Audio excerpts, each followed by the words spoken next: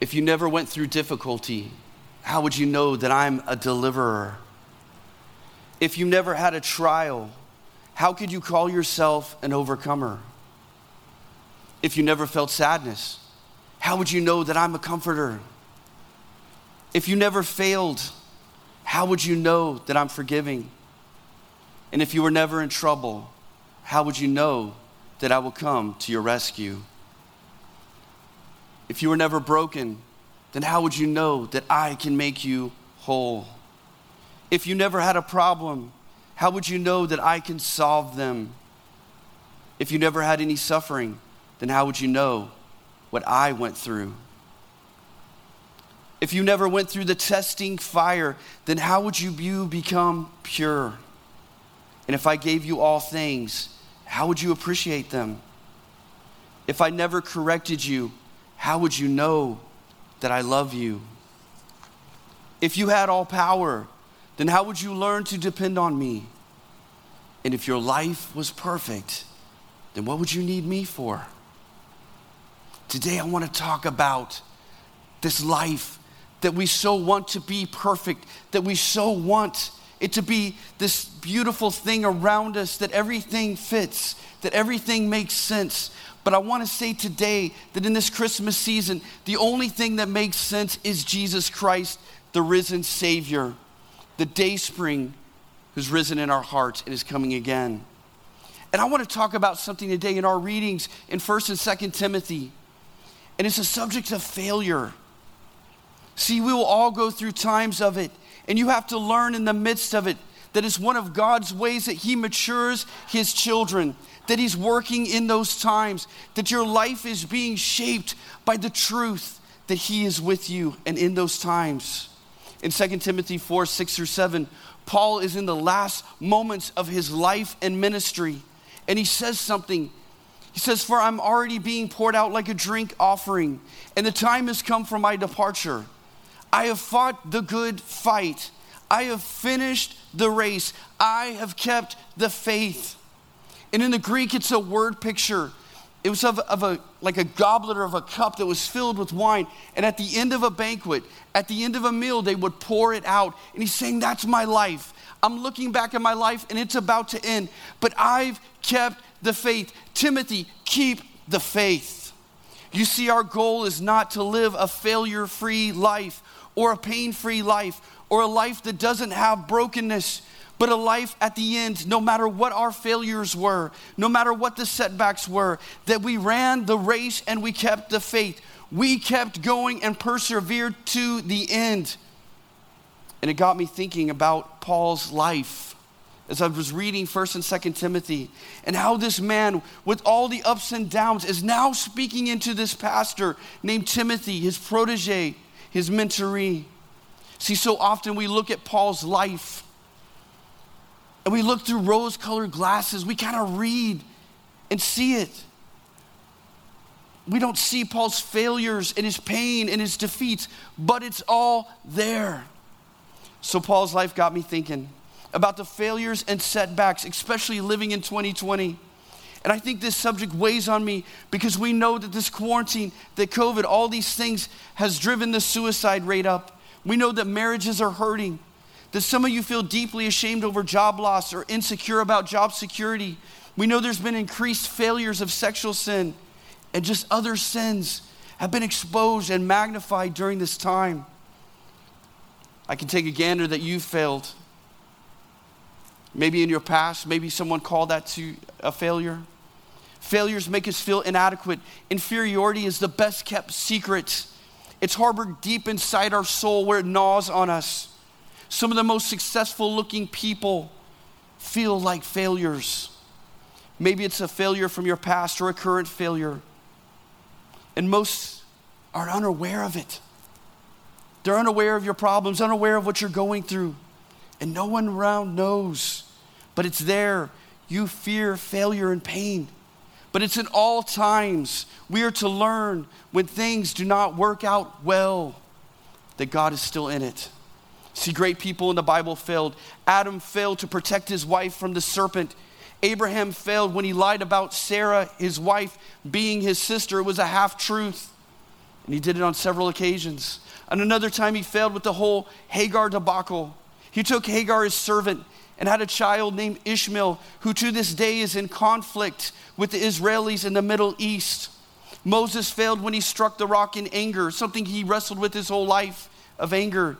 He failed in that moment to keep the Lord holy before the people, and he let anger get control over him, and he wasn't allowed to go into the promised land. Earlier, he had killed an Egyptian, taking his calling as a deliverer into his own hands and in his own way.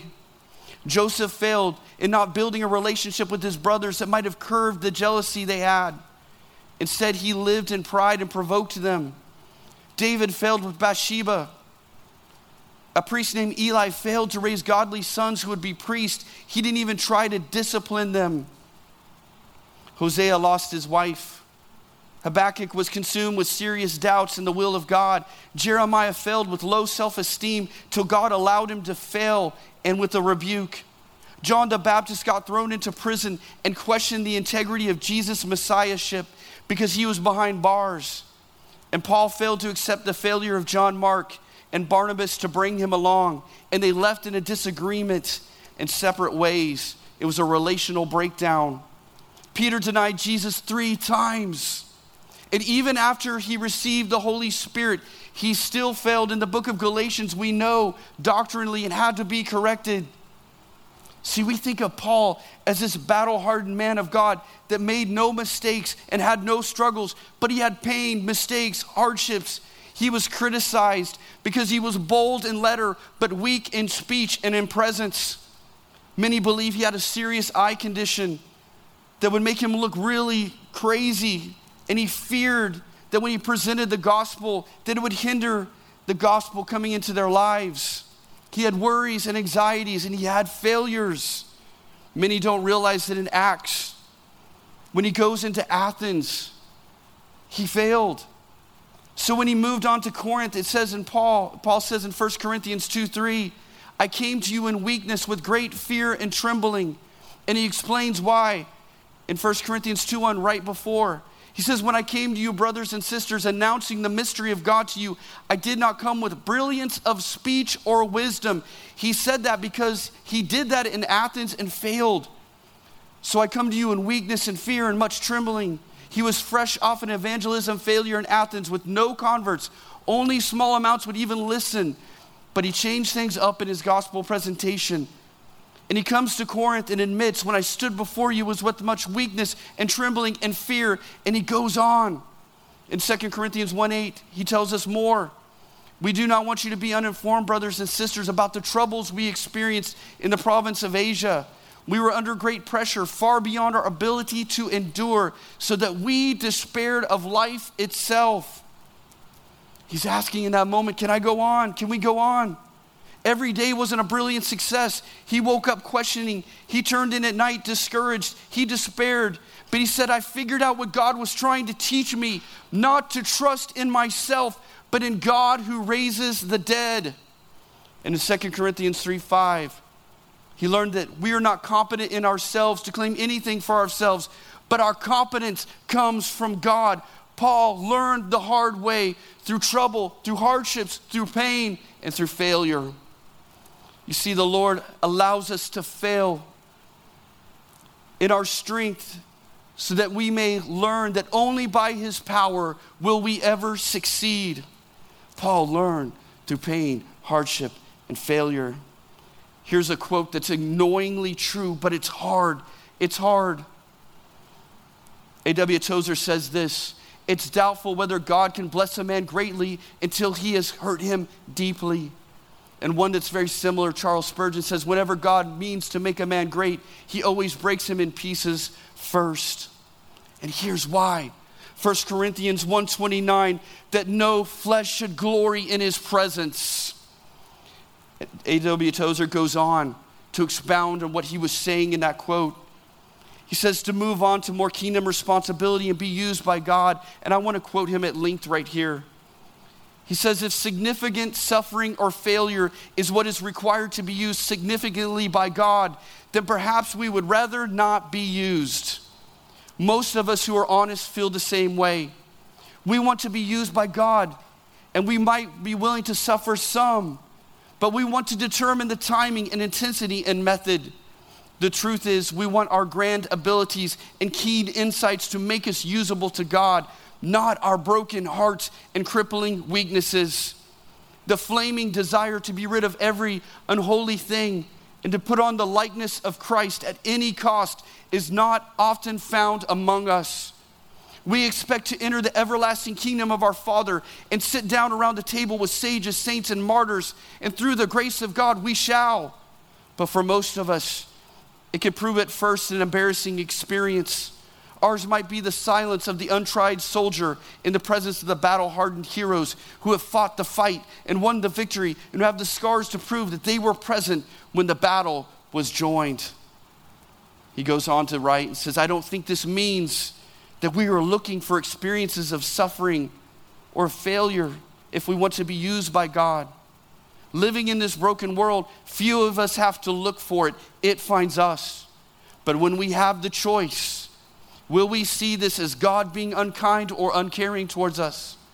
Or will we see in our suffering the loving hand of God preparing us for usefulness in this world and sanctifying us for an eternity in His presence? See, often He allows our self-inflicted wounds or even the failures of others that have wounded us to shape us. And we have to be responsive to Him. Job says this in Job 23:10. But He knows the way I take, and when He has tested me, I will come forth as gold. Church, it's a promise. You will come forth as gold. I don't know how, and in the middle of the testing, it's hard, but you will come forth as gold. He knows the way you take. When you've gone through tragedy, sickness, the times that we are living in, a broken spirit, disappointment, discouragement, disillusionment, and yes, your failures, He knows the way you take. And when He has tried you, you will come forth as gold. When you failed, He knows the way you take, and you can trust Him. Jen and I have been going through something where all we could do is plead for mercy and sit under His hand. At the same time, people said some cutting things. But we learned to let those tools become the Lord's for His own purpose, regardless of their motivation. But it drew us to a place where we could cry out, a pain that drove us to our knees. A place where God says, I don't care what anyone else thinks or says. I want you to care in what I think and what I say. And then He said this, what I tear down, I will raise up again. Trust me.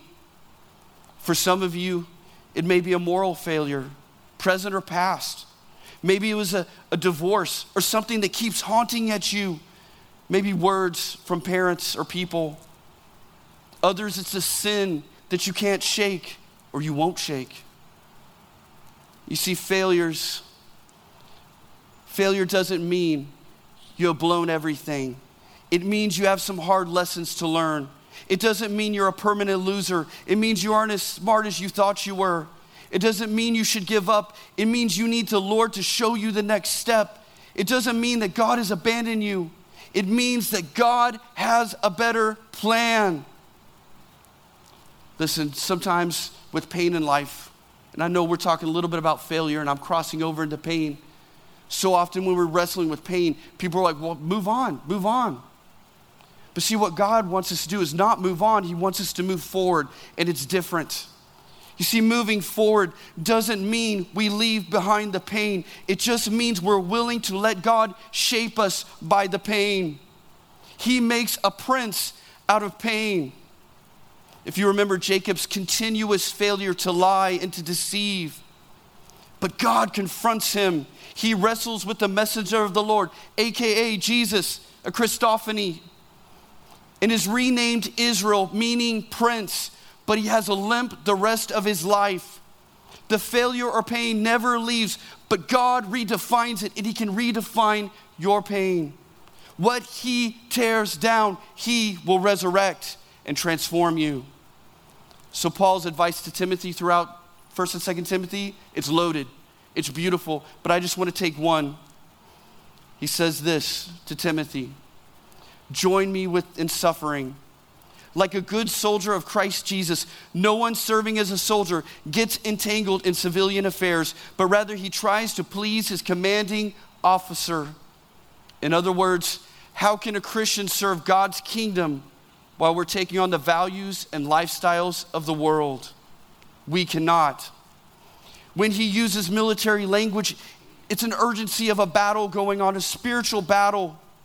The issue of discipline and taking on kingdom values are critical. Standing on the word of God, like Paul instructs Timothy to do. You are a Christian soldier, but sometimes a Christian soldier can look like a civilian. And sometimes that civilian life looks attractive. It appeals to us. And we are attracted to the glitter of materialism, personal power, the pleasure of sexual immorality, and selfishness rules. And Paul's like, don't get entangled in that. And the Lord will wrestle it out of us. He'll bring us to a place where we have no other option but to cry out to him. Listen, somehow we've confused this whole Christianity. We think we're inviting Jesus to serve us in our kingdom, but we serve a king and a kingdom. Salvation wasn't making Christ a part of my world and for him to conform to my ways. Salvation was a blowing up and a renouncing of my ways to serve his kingdom. We don't follow Jesus to get this or that need met or to be personally fulfilled or to reach our potential. We follow because he's a king and it's his way, his truth, his life. And it's a call to pick up our cross daily and follow him. And it's a costly kingdom, not a kingdom of comfort. It's a grace that loves us so much, it will not allow us to continue to destroy ourselves and others around us in our sin. And I don't mean it's always big sins. It could be bitterness or unforgiveness. For Timothy, it was fear and timidity. And Paul says, don't do that. You've given a spirit of power, of love, and a sound mind. It could be idols of wealth or bitterness or poverty. I don't know what it is. It could be eating or finances. Jesus will confront us with his holiness because he's a committed husband who wants the best for his lover.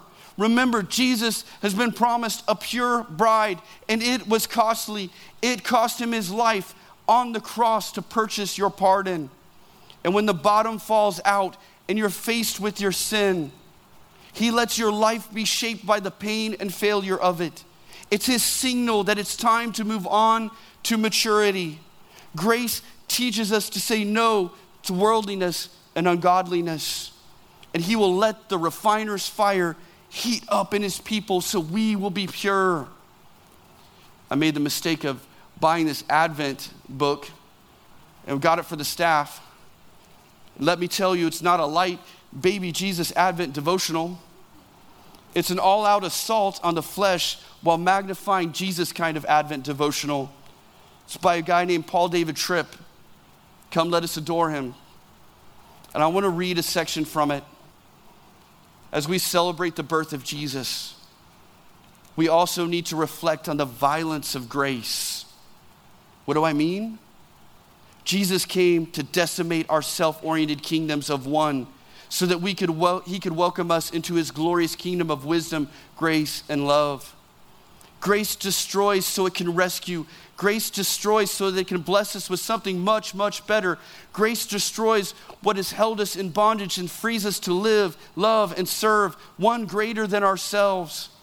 Jesus came to endure a violent death so that in the violence of grace, he could free us from the kingdom of self and transport us into his kingdom of life and light that will never, never end. Now that's a story we're celebrating. That's the Christmas story. It's not a mistake-free life, but a resurrected life we are to live. And it's lived out in the power of God, by the Spirit of God, in the kingdom of God.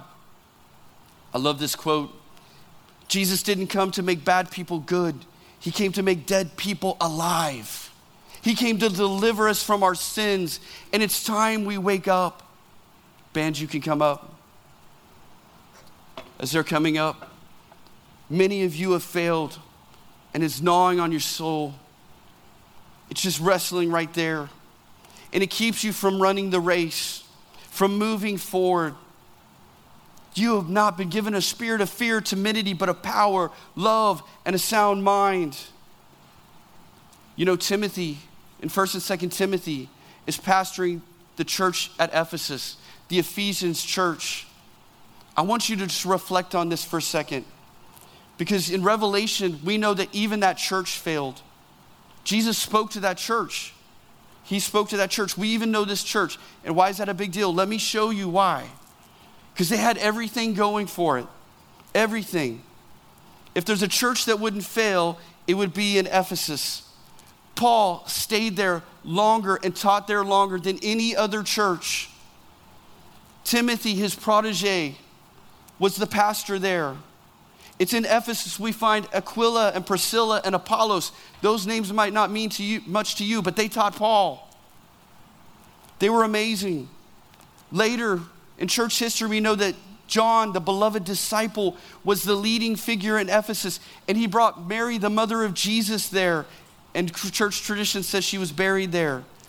But with all that, even that great church failed, and it's our action step today. Jesus says, yet I hold this against you. You have forsaken your first love. You've forsaken your first love. So he calls them to repent. Remember the height from which you have fallen. Repent and do the things you did at first. See, they were doctrinally correct, but relationally cold. And Jesus says, I can't stand that. I love that you have great doctrine, but you need to fall in love with me again. You need the passion. You're the bride of Christ. Don't let your love grow cold. And whatever you're going through, if it's failure, maybe it's not failure, maybe it's suffering, maybe it's pain, whatever it is, God is with you. Emmanuel, God with us. God is with us. God is with you. He's with you. Remember, and repent. Repent of your pride. Repent that we think we know it all. He's God. His ways are not our ways. His thoughts are not our thoughts. And remember. Repent and remember. See, if you know Christ, there's forgiveness. If you know Christ, there's forgiveness. And here's the beauty of it. You, if you're a believer, are covered with Christ's righteousness. That's the beauty in our failures. It's what he wants to do is walk up to us and clothe us in his righteousness and say, stop over here. Stop doing it in your own strength. I've not given you a spirit of fear, timidity, but of power, love, and a sound mind. Let me clothe you in my righteousness. Let me purify you again, my bride. That's what he wants for his church. To remember, if you know Christ, you're covered with Christ's righteousness. His righteousness is my guarantee that failure isn't final, that the pain isn't final, that suffering is not final. His righteousness is not permission to sin, but his righteousness is permission to come back home. You might have fallen and you might have failed and you might have made a mistake, or maybe you're suffering or whatever it is, but you're not a mistake. And God will never define you by your worst mistake and choice that you made. Will you stand with me? I want to read one more verse to you. It's on the screen. It says this in the Proverbs, though the righteous fall 7 times, some translations say 7 times a day, they will rise again. They will rise again. You will rise again. I know it doesn't feel like it, but you will rise again. And I want you to say with me those words, in Christ I will rise again, to declare it by faith. Listen, by faith. Over your feelings, over what circumstances say, over everything in your life, declaring it right now that in Christ I will rise again. Will you declare it with me? Let's do it. Here we go. In Christ I will rise again. In Christ, I will rise again. If you need prayer this morning, Tim and Joni, myself will be over there. If you need to bow at the stage, if you need someone to pray with, please do it. And if you don't know Jesus, if you feel something's drawing you, that's the Lord working in your heart. And the scriptures say, call on the name of Jesus and be saved. He died for your sins so you can be forgiven and in relationship with God the Father through him. He did it for you. If we need to pray with you to receive Christ, come over to Next Steps. We want to do that with you. Will you bow your head and close your eyes? Father, in the name of Jesus, we will rise again in Christ. In Christ, our perfect Savior, our perfect spotless Lamb, the Lamb of God who was slain.